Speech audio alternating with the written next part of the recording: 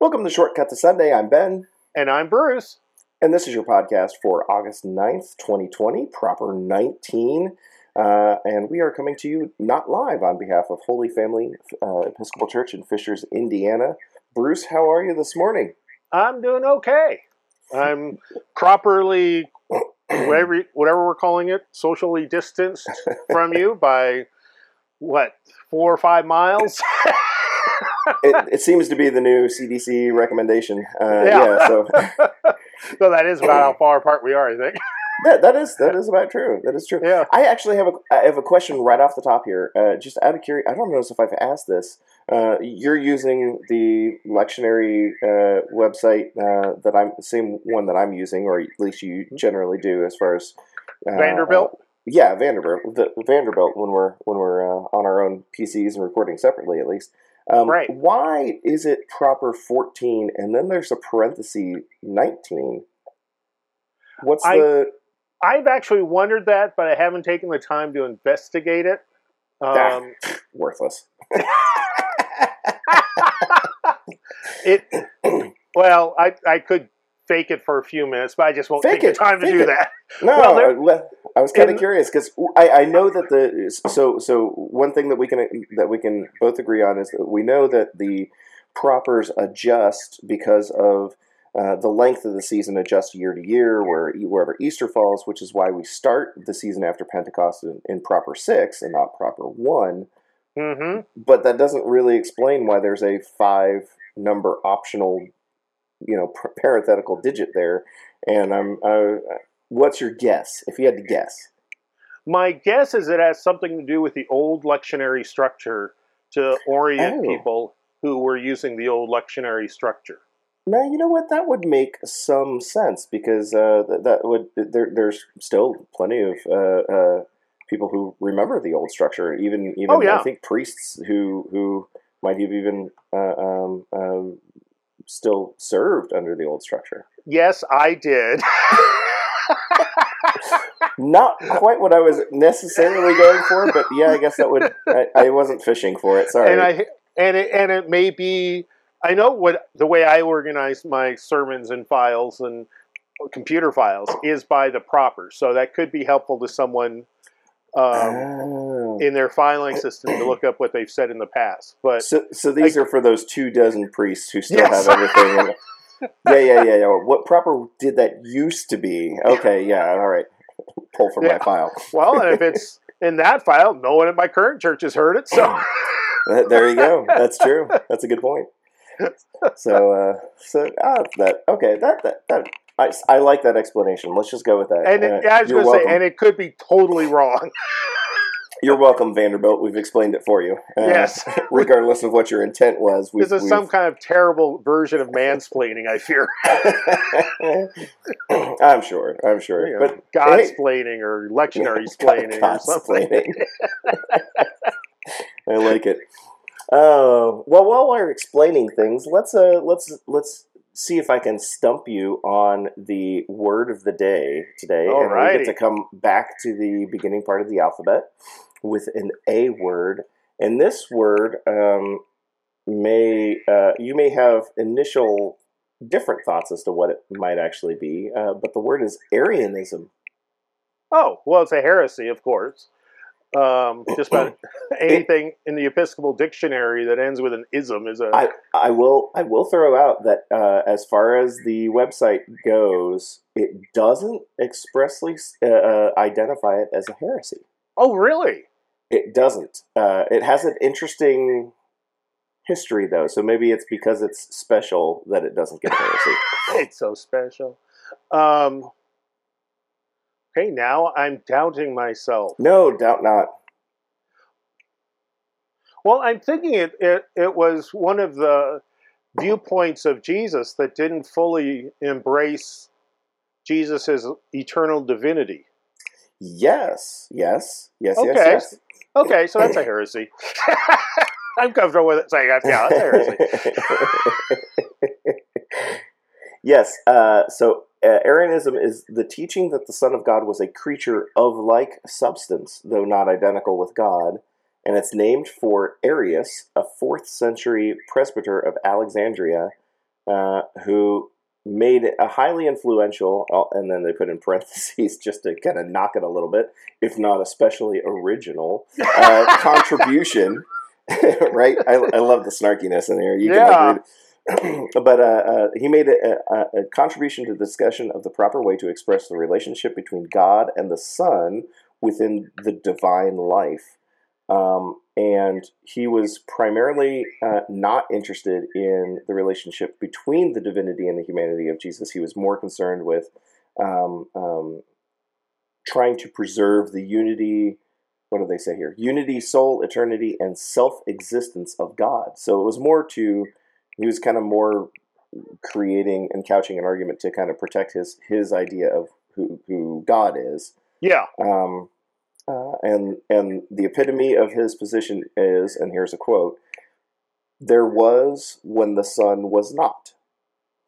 So yeah, kind of, and that's the part that I thought we're supposed to say nuh-uh to. Right. So here's where it plays out historically. Arius's opponent in this argument was Athanasius, who saw that the word that if the Word were not fully God, then God's act in Christ was not fully a divine act, and then henceforth ultimately ineffectual. This discussion was decided at the Council of Nicaea in 325, and the Athanasius's position prevailed, where we created the declaration that the Son was of one being with the Father, and the full divinity of the Son was upheld. And so essentially it was not so much a heresy, if I'm reading between the lines correctly, it wasn't so much that it was a heresy because it wasn't it wasn't fully taught as though, this is right. He was more created a discussion and kind of some papers on his viewpoint and his thoughts, and then it was decided at the Council of Nicaea, and then that was kind of the end of it for his argument, is kind of the reading between the lines that I'm assuming, because all the other isms, as you pointed out, they're very quick on the discussion up top to say a heretical teaching from so-and-so. So maybe it's the differences because Arius was not teaching it. It was more, he prayed on it, and this was his idea, and ultimately everybody got together, heard both arguments, and said, no, we're going to go with this, and Arius didn't push it any further. Yeah, but it's early in the morning, so I shouldn't be using my memory too much. But if memory serves correctly, there was, after the Council of Nicaea, and actually a little bit before, controversy regarding bishops who were teaching it. Right. That might have been coming from a very more specific, because there's another, and they don't mention it here in this definition, but there's another heretical teaching that is similar, which is the reason why the definition says it's not an especially original contribution. Yeah. So he played more of a minor role in it, as far as the way that this glossary website defines it. They more identify him as a minor role, where he attempted to contribute to that viewpoint, but eventually was ineffectual and did not win out. Literally lost the vote. Literally lost the vote. Yeah, at the Council of Nicaea. But it was one of those words that, as I was going through the glossary and I saw Arianism, my mind was like, why is Arian? Why is that in the dictionary? Because I'm more thinking, Third Reich Arianism, and like, wait, what? Why? Totally different definition than what I was anticipating. Words get reused repeatedly in human existence. Yeah, poor Arius, right? Like, whoa. I was going to say, first a semi-heretic and then a Nazi. Ugh. Right, yeah. I was not opining of such things. Right, that's on me! But anyways, there's an old only semi joke that most Christians' favorite heresy is Arianism, where we really don't take seriously Jesus as part of God and God as always being part of Jesus. That we tend to separate them pretty strongly. Yeah, it is one of those. It is one of those viewpoints that while we say it every week, right? It's part of in the Nicene Creed. It's part of the Nicene Creed. There's, I think, admittedly, a lot of times, a lot of us do still mentally separate the two, and part of that comes down to, I think, the different writing styles and viewpoints of the Old Testament and the New Testament, and that's kind of what makes. It's always been a little difficult to kind of tie the two together and say this is the same, the same God that we're talking about in these older passages and what we're talking about in the newer passages. And some have said, and I think this is true, that it's our finite brains trying to comprehend the infinite get overwhelmed. And so we, unfortunately, rather than stepping back and saying, okay, this is just beyond us how it works, we dumb it down for ourselves. Right. Because we still want to explain it for ourselves. Yeah. I mean, I remember as a kid, and this may turn up in a sermon or something, because I've been pondering this for a few days now. But I remember as a kid walking up to my mom when I was probably kindergarten or something and saying, "Mom, I have figured it out." And she looked at me and said, "What?" Knowing who I was, that might as well just get it over with, what? And I said, "Mother Nature and God got married and Jesus is their baby." I like it. Yeah, I had all the causality worked out. Right. You keep referring to him as the son. He's got to have, and we know that he didn't. God didn't marry Mary, so therefore, there's got to be. Well, I think somewhere. It had more to do with American advertising and cartoons than Sunday school. Gotcha. But yeah, I mean, we've always kind of struggled with that. There's a shift in tone. I think that's admittable. Although the ties to Old Testament, that's been one of the fascinating things for me to go through this process with you on this podcast is there's a lot more ties to the Old Testament and messaging that I think on first glance or fourth or fifth glance, depending on how many times you've been around the Bible, you don't necessarily pick up on, and one can easily understand why, the Father and the Son are mentally wholly separate in a lot of our brains, because it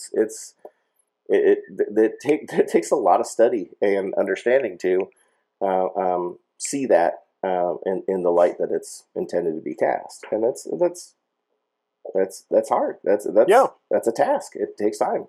Well, and a big thing that we often forget is how much time passes between the writing down of the various pieces of the Bible. Oh, yeah. And so if we were to, I always like to think of is if we were as Christians to first sit down and read the book of Isaiah and then next start with the Gospels, then we'd think, oh yeah, that's all one piece. Right. Whereas if we start with Genesis, it's like, what? This is weird. This is not the same at all. Yeah. And actually that's what Jesus and most Jews at the time of Jesus' life on earth were doing. Was Isaiah was the favorite passage or favorite book of the Bible, and that and the book of Psalms were the two books that your everyday Jewish faithful person knew the best. That's what they went back to again and again. Those two. Very interesting. Yeah. Well, let's get. Well, go ahead. You were going to say something. Say one other thing. No, I realized we should just move on. I was going to say. Speaking of comparing Genesis, that's one of the optional readings for today. So let's not read that one. Let's read. We're going to do 1 Kings instead. Yeah. First Better Kings, special effects. Yeah, exactly, right? 1 Kings chapter 19, verse 9 through 18. At that place he came to a cave and spent the night there. Then the word of the Lord came to him, saying, "What are you doing here, Elijah?" He answered, "I have been very zealous for the Lord, the God of hosts, for the Israelites have forsaken your covenant, thrown down your altars, and killed your prophets with the sword. I alone am left, and they are seeking my life to take it away." He said, "Go out and stand on the mountain before the Lord, for the Lord is about to pass by." Now there was a great wind, so strong that it was splitting mountains and breaking rocks in pieces before the Lord. But the Lord was not in the wind. And after the wind, an earthquake. But the Lord was not in the earthquake. And after the earthquake, a fire. But the Lord was not in the fire. And after the fire, a sound of sheer silence. When Elijah heard it, he wrapped his face in his mantle and went out and stood at the entrance of the cave. Then there came a voice to him that said, "What are you doing here, Elijah?" He answered, "I have been very zealous for the Lord, the God of hosts, for the Israelites have forsaken your covenant, thrown down your altars, and killed your prophets with the sword. I alone am left, and they are seeking my life to take it away." Then the Lord said to him, "Go, return on your way to the wilderness of Damascus. When you arrive, you shall anoint Hazael as king over Aram. Also you shall anoint Jehu, son of Nimshi, as king over Israel. And you shall anoint Elisha, son of Shaphat, and Abel Meholah. Say it boldly. Yeah. Abel Meholah. I knew it all along. As prophet in your place. Whoever escapes from the sword of Hazael, Jehu shall kill, and whoever escapes from the sword of Jehu, Elisha shall kill. Yet I will leave 7,000 in Israel, all the knees that have not bowed to Baal, and every mouth that has not kissed him. So, kind of two things are going on. One is this, as you had mentioned before, this grand special effect of Elijah coming to the mountaintop to speak with God, and fire and an earthquake, and yep. And he's asking for help, but the second part is a little bit more like political intrigue. Yes. So walk us through this, because I know that sermons have definitely been done on the God not being in the earthquake or the fire, but in the sheer silence, and that's a neat metaphorical topic, and kind of a discussion of in the stillness. That's where you can find God. And just in case anyone's brains are going, wait, at this moment, some translations will use a phrase such as a still small voice or something along those lines. The actual Hebrew phrase, we don't know how to translate it. Oh, the translation for sheer silence? Yeah. That's relatively literal, but traditionally in English, it has sometimes been rendered as a still small voice or a gentle breeze, all sorts of things like that. It's a Hebrew phrase that something's there, but it's not loud. Mm-hmm. So again, I shouldn't try to translate because no one can. Gotcha. But some people may have very likely have memorized this verse just by turning to it frequently. I want to make sure they don't feel they've been reading something inaccurate. I gotcha. That is a legitimate option of a still small voice. Gotcha. Okay, that makes sense. And yeah, the point is kind of interesting. It's interesting that the author took the time to identify that.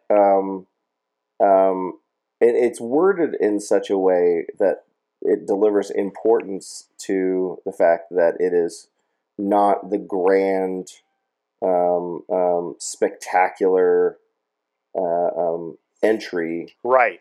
It's although I guess it doesn't expressly say that those aren't heralds as well.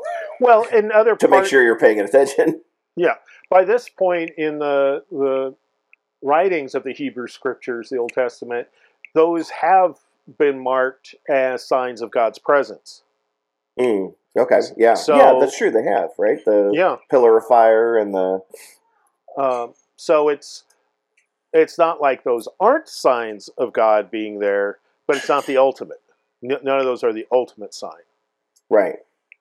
And certainly this passage promotes the silence as the ultimate experience of God. Because Yeah. then the conversation starts after that. Right. Right. then the conversation. So it's kind of yeah. The conversation definitely comes from the place of quiet. Yeah. Which I I think I've heard a sermon something talk kind of comparing uh, all that to like the internal torment of our daily lives, right? Yeah. And when we um,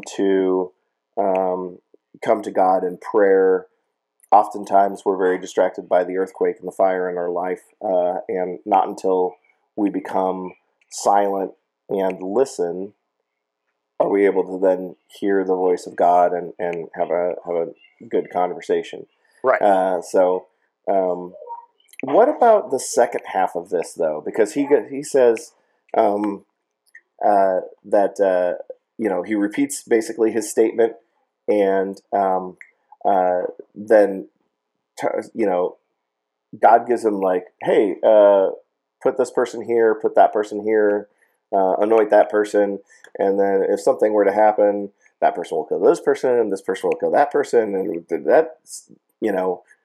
that sounds like godly ordained kingship, which we're not used to in modern times, but definitely occurs here in a lot of the books of the Old Testament, as far as like, godly ordained, right? I mean, but Well, if we were sitting across from each other, as in years past, you'd be seeing me have a wry smile on my face. Because, in fact, modern politicians may not call themselves a king, but often try to at least imply, if not explicitly say, they are ordained by God for their office, whether it's a democratic office or an autocrat. That's a good point. I mean, I know we have a couple of current leaders in countries that claim to be godlike and perhaps God ordained. Right. But But to be clear, it's a terrible way for government to run of people believing someone when they say God put me here. I mean, right. That's not something we as Episcopalians believe happens. But that said, what this passage is doing, to get back to your very legitimate question, is expanding the authority of God in a way that we've talked about in other passages that come from more recent Hebrew scripture writings. It's expanding God's authority over neighboring lands, because he's talking about kings not of Israel, but of Syria. Oh, okay. And so that would have been a real jaw dropper to Elijah. Wait, that's not my turf. Gotcha. So Hazael, king over Aram, is outside of it. He just still does. God still does say Jehu should be king over Israel. Right. But it's expand so that it's clear God's not abandoning Israel, but God's also saying, hey, this is the whole world's my territory. I'm symbolizing that by sending you to a nation much more powerful than Israel to anoint their king. Gotcha. What about verse 17? Because if you read it, it seems as though God is basically saying everybody's going to die. Well, whoever escapes the sword of Hazael, meaning, Hazael kills some, and whoever escapes, Jehu is going to kill, and anybody who escapes the sword of Jehu, Elisha shall kill. And wasn't entirely sure, aware that the position of prophet ended up killing people. Right. And one of the things to keep in mind, a number of things. One, First Kings was written well after these events would have taken place. So it's completely taking a past time and putting symbolic meaning on it. Gotcha. We're looking through the lens of the past as this is being written. Yeah. Okay. And people basically didn't care about these little details because they were so far in the past by the time First Kings was written. But what this is talking about, and the other thing I forgot, is Elijah is very much exaggerating his complaints. He's not the only one left. There are other, we know that at that time there were not lots, we don't know that for sure, but there were certainly other faithful prophets to God. Mm-hmm. There were lots and lots of everyday people who were faithful to God. And so Elijah's exaggerating, and God in response is exaggerating. It's a whole almost, I'll say this. It's almost a comedy routine of Elijah gets hit with one pie in the face. God gets hit with two pies. They go back and forth, getting crazier and crazier in their exaggerations. And it makes people pay attention. So what this is about is, through exaggeration, God pointing out how dangerous it is to a person and a society to have false gods. Got it. That makes some sense. Also, is this in verse 16, God's telling him to anoint a replacement. Right. Was that, it was Elijah's intention was like, hey, I'm done. That's why I'm here on the mountain. Everybody wants to kill me. I'm out. Or is it like, is this a kind of like a knee to the gut of Elijah, of God saying like, and hey, you know what? Guess you don't have to worry about it anymore. I'll give this job to somebody else. I think it's both. Okay. Elijah comes in with his exaggerated complaints, and God says, "Okay, I'll take you at your word. You're done. you're off the hook." Right. And unfortunately, what that usually means is, so therefore you're dying soon. Right, because that's essentially his concern, right? Like, I'm the only one left. They're trying to kill me, and this is almost like God going, "Oh, well then I better find your replacement." Yeah. Since you're gonna die, we can't have that position left unfilled. So, the other thing before you die, train up Elisha. Train up Elisha, and then we'll be good. We'll call you back to the home office. Mm-hmm. And a couple things here that are going on is that this very much, the events throughout this passage, very much, particularly the beginning part, echo the story of Moses, where Moses had a similar experience with God, being in a cleft of the rock. And one of the poetic interpretations of this is that it's actually at the same location. That would be cool. Yeah, and it's possible. And Moses was given Joshua as his successor and trained up, and then Joshua led the people into the promised land. Now Elijah has Elisha. The difference in the whole thing is that we may remember that Elisha doesn't actually die, but instead is taken up into heaven in the famous chariot of fire. Mm-hmm. Right. So in that way, God, in a sense, continues to shift into a deeper and deeper revelation as to how God operates. Yeah, absolutely. Let's move on, since you mentioned we spent a Moses. lot of time there. Right, and we definitely could, because I have more, but otherwise it'll just be the podcast about this first reading. Yeah. But since you mentioned Moses, let's move on to Romans chapter 10, verse 5 through 15. And why do I say that? Because Paul starts it off this way. Moses writes concerning the righteousness that comes from the law, that the person who does these things will live by them. But the righteousness that comes from faith says, do not say in your heart, who will ascend into heaven? That is, to bring Christ down. Or who will descend into the abyss? That is, to bring Christ up from the dead. But what does it say? The word is near you, on your lips and in your heart. That is, the word of faith that we proclaim. Because if you confess with your lips that Jesus is Lord, and believe in your heart that God raised him from the dead, you will be saved. For one believes with the heart, and so is justified, and one confesses with the mouth, and so is saved. The Scripture says, no one who believes in him will be put to shame. For there is no distinction between Jew and Greek. The same Lord is Lord of all, and is generous to all who call on him. Everyone who calls on the name of the Lord shall be saved. But how are they to call on one in whom they have not believed? And how are they to believe in one whom they have never heard? And how are they to hear without someone to proclaim him? And how are they to proclaim him unless they are sent? As it is written, how beautiful are the feet of those who bring good news. So let's work backwards here a little bit, just because. Okay.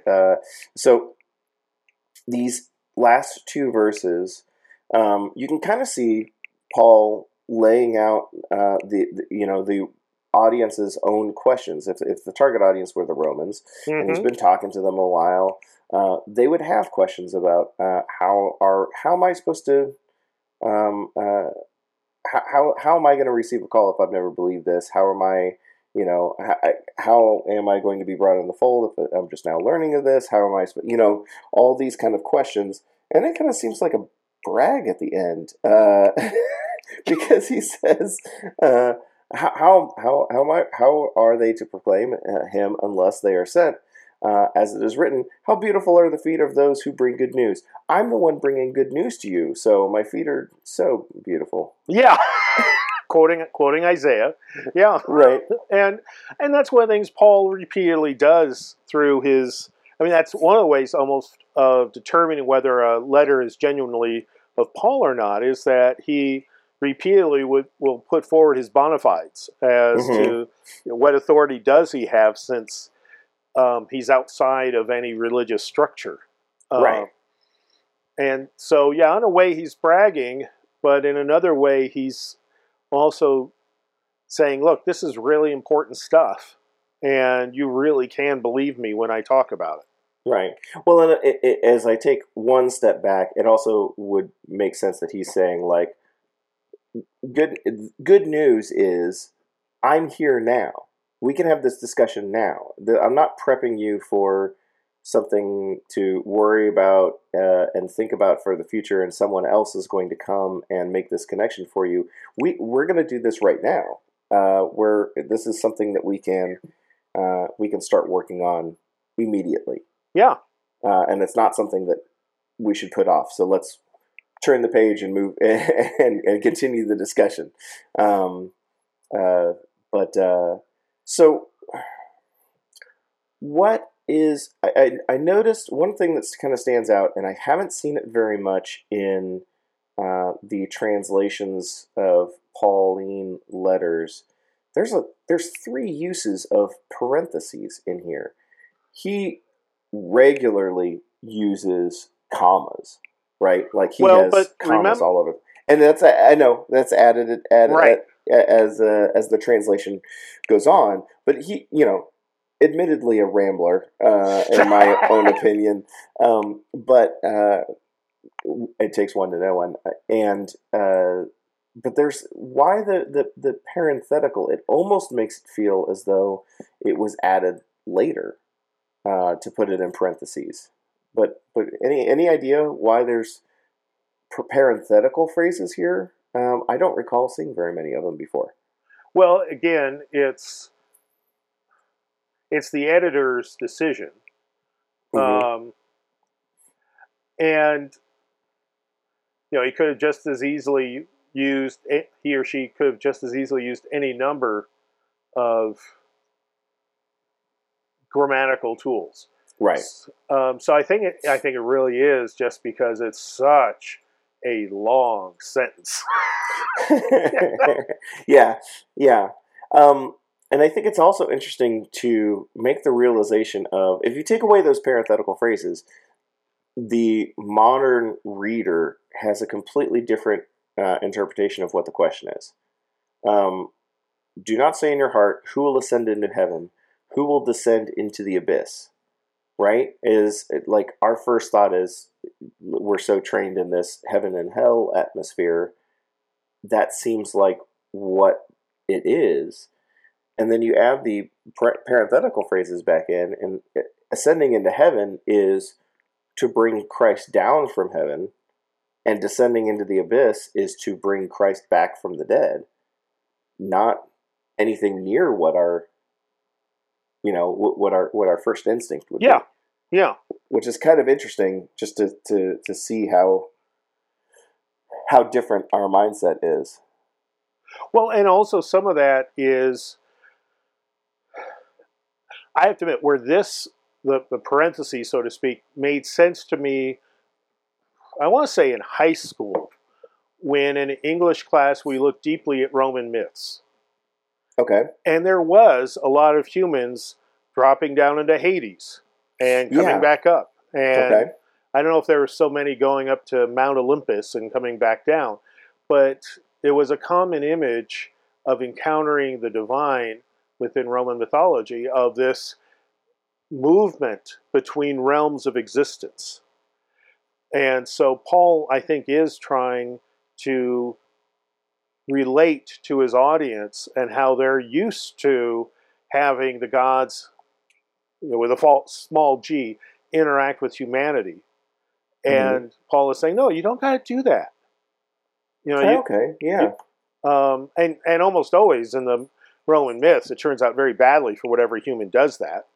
So that's part of the good news that Paul is sharing, is it's not that hard. That's an interesting. Yeah, I keep forgetting who the audience is. That makes a lot of sense. Because and those stories are fascinating. The regular hero, sometimes not even the hero. Sometimes the antagonist going down to hell, going up to heaven. There seems to be some sort of highway there for the gods. They're able to travel gods between coming the two. down and impregnating women and producing various superheroes that way. Yeah, there are all sorts of tales like that, and Paul is, again, trying to shift the mindset of his audience, that's not how divinity works, that's not how humanity works. Really, God is with us right here and now, in this place, in this realm. Which would be really cool, because the Romans grew up with all those stories as children, right? Yeah. It's part of history. So to hear no, this is going on right now. It's not quite what you thought, but it's not quite what you were taught as children. But this literally just happened a couple of years ago. Well, and that Paul's quoting Isaiah and other scriptures, Joel and stuff, to in part show that this has been going on for thousands of years. Right. This isn't just because he wants to make sure Jesus is not confused with one of these stories of a God coming down from heaven and goofing around and then going back. Right. Definitely wanting to make sure that it stands out as different. Yeah. And that the way the one true God interacts with humanity is very intimate and everyday and accessible to everyone. You don't have to be on a hero's quest in order to experience God. There you go. Speaking of everyday, let's kind of ties in nicely with what the gospel reading is. Yeah. So let's move on to Matthew chapter 14, verse 22 through 33. Immediately he made the disciples get into the boat and go on ahead to the other side while he dismissed the crowds. And after he had dismissed the crowds, he went up the mountain by himself to pray. When evening came, he was there alone, but by this time the boat, battered by the waves, was far from the land, for the wind was against them. And early in the morning he came walking toward them on the sea. But when the disciples saw him walking on the sea, they were terrified, saying, "It is a ghost." And they cried out in fear. But immediately Jesus spoke to them and said, "Take heart, it is I. Do not be afraid." Peter answered him, Lord, if it is you, command me to come to you on the water. He said, Come. So Peter got out of the boat, started walking on the water, and came toward Jesus. But when he noticed the strong wind, he became frightened and began to sink. He cried out, Lord, save me. Jesus immediately reached out his hand and caught him, saying to him, You of little faith, why did you doubt? When they got into the boat, the wind ceased, and those in the boat worshipped him, saying, Truly, you are the Son of God. I say every day, not that any of this takes place every day, but we often see ourselves, or either intentionally or otherwise, through the eyes of the disciples. They are our everyman that we can relate to, and they while they make mistakes, a lot of mistakes, they also are able to accomplish a lot of great things. And they're not, these aren't the high priests of Israel who become disciples. They're fishermen and farmers and relative nobodies to the to society, as it were. What a fantastic and terrifying story if you're Peter. I love the fact that the disciples originally were like, oh no, a ghost, which is kind of funny. But well, to give them a little bit of slack, you wouldn't expect to see anyone you know well who's a human being walking across a very wide lake, right, in stormy seas, and B, it was sometime between 3 and 6 o'clock in the morning. The witching hour. Oh no. Well, yeah, actually, yeah. I hadn't thought of that, but that's right. That it's the time when bizarre things happen. Mm-hmm. It's the old thing. It's darkest before the dawn. Mm-hmm. And the actual Greek is the fourth watch, as in the ancient timekeeping and seafaring structure. So, but that wouldn't make sense to it. So they just say early in the morning. So these guys have been up all night. They've been trying to get across the sea. They, by this point, have to be a little worried about their lives. There are many, many boats that to this day sink on the Sea of Galilee because it's a challenging body of water. And they see a human form walking across the water. It's almost more rational to think it's a ghost than to think it's the person that you hang out day after day with. Right, yeah. It's not as though this was something that was previously discussed and they could have anticipated. Right. How's Jesus going to get to the boat? He'll walk. Right. It's maybe jog if we go fast enough. Right, yeah. Right, exactly. And so now this gospel oftentimes is presented in such a way to highlight the faith of Peter and the doubt of Peter at the same time. Yeah. It is interesting. I'm trying to figure out what might have been going through Peter's mind when he essentially begs Jesus to extend to him a challenge. You know what I mean? He's like, hey, if it is you, command me to come out on the water. And yeah. So it's like this. It's this weird, stupid Peter thing. Yeah. And like dare me to come out there. But I also want to know for sure that it's really you. I'm not entirely sure why that would be the response. Like you would be like, if it really is you, get in the boat so that we can talk about this. Right. Like, why is his first instinct like, put me out on the water? Yeah, have me step out of the boat, and if it's not you, then I'll sink, and if it is you, I'll float. It's right. Sort of like the old Catch-22 of witch trials or something. Yeah. He weighs as much. We literally watched this last night. He weighs as much as Yeah, Monty Python. He weighs as much as a duck, Yeah. so therefore is a witch. It's a fair call. But yeah, I'm racking my brain to figure out what his rationale at the time was, because it's not immediately clear to me that Peter wanted to necessarily be glorified through such an act either.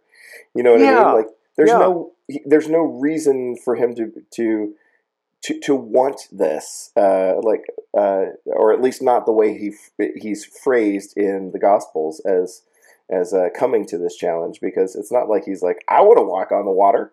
Yeah. I want a superpower. Right, exactly. I want to be able to fly. Come on, Yeah. come on, Jesus, give me, let me do it. So it's just this whole story. As far as Peter's reaction goes, initially it doesn't make sense to me. When he gets out on the water and becomes terrified, makes total sense to me. Because again, that's the everyman, the every person. That we can see ourselves in Peter, that, hey, look, if you do find yourself walking on water in the middle of a storm, your focus is going to be taken off of Jesus, and you're gonna sink. That's makes sense. Cause and effect. It makes total sense. One of the interesting things here is the phrase, and this is one I didn't, as many years I've been studying scripture, I didn't learn it until preparing for this broadcast, that after the people in the boat say it's a ghost, and they cried out for fear, Jesus says, take heart, it is I, have no fear. We've talked about before on the podcast how that's often one of the first messages from a divine messenger, angel or otherwise, of do not be afraid. But also what I had not known is the it is I, or this part I had known, is reference to the great God self-revelation of I am. I am who I am. Yeah, that which is when Moses says, God, who are you? What's your name? God says, I am. And that's the same phrase here. So interesting. Yeah, isn't it though? But what I did not know is that there are lots of ancient sources that say Jewish practice in the time of Jesus and before and after was to have like a paddle, a small paddle in your boat that said, I am on it, referencing God. So if you were ever in a storm and needed to pray for God's deliverance, you'd slap the water with it. Huh. So here's Jesus taking a very common practice among sailors and enacting it, becoming it. I think you might have answered. You might have unlocked the key for me for Peter. Then, because if it's the same phrase as Moses, who, hey, shout out to Moses for getting a common thread in all these, all three of these readings. Then perhaps Peter's reaction makes sense. If he would have immediately thought of the story of Moses with that phrase, Moses was commanded in some sort of spectacular way. So this is Peter going, ooh, me first. It could be, I want, please command me to do something cool. Yeah. I'm dying to go release your people from captivity. Let me part the Reed Sea. Right, yeah. I want it to be me. I want it to be me. Command me. Tell me to do something, which would then colors the rest of the story differently. Yeah. Okay, Peter, you want to be first. You want to be commanded to do something great for the Lord. Come on out here. Let's see how you do with this. I want you to see how terrifying and scary it actually is. Yeah. And how your bravado here, in verse 28 of me first, I want it to be me, let's humble you a little bit and make you realize that you cannot do this alone. Or Or it also gave him the opportunity to succeed at it. that's true. And he didn't, as Peter sometimes does. Well, he did and didn't. Right, he did and he didn't. He started to and then got afraid of the storm and focused on the storm rather than on Christ, and so started to sink. Right. Well, and it does create that narrative that I think is very important, which is we shouldn't think that we can do this on our own. At Right. the end of the day, we always need you cannot achieve this on your own. You cannot become holy and blameless. It's not something that you can do. You need God. You need Christ. You need that there because it's just not possible. It's Right. just not possible to do it on your own. And this is a good reminder of that possibility. And we I know for so many Christians, we hear that teaching and go, well, yeah, of course, and then try to bargain with it even subconsciously. Right. So it's, okay, I can't do it on my own, but really I want to make sure I'm wearing the proper clothes and saying the proper words and know the proper scripture passages. I'm close to doing it on my own. Mm-hmm. And here I think this is one of these great teaching passages with Peter of he starts to sink and Jesus immediately saves him.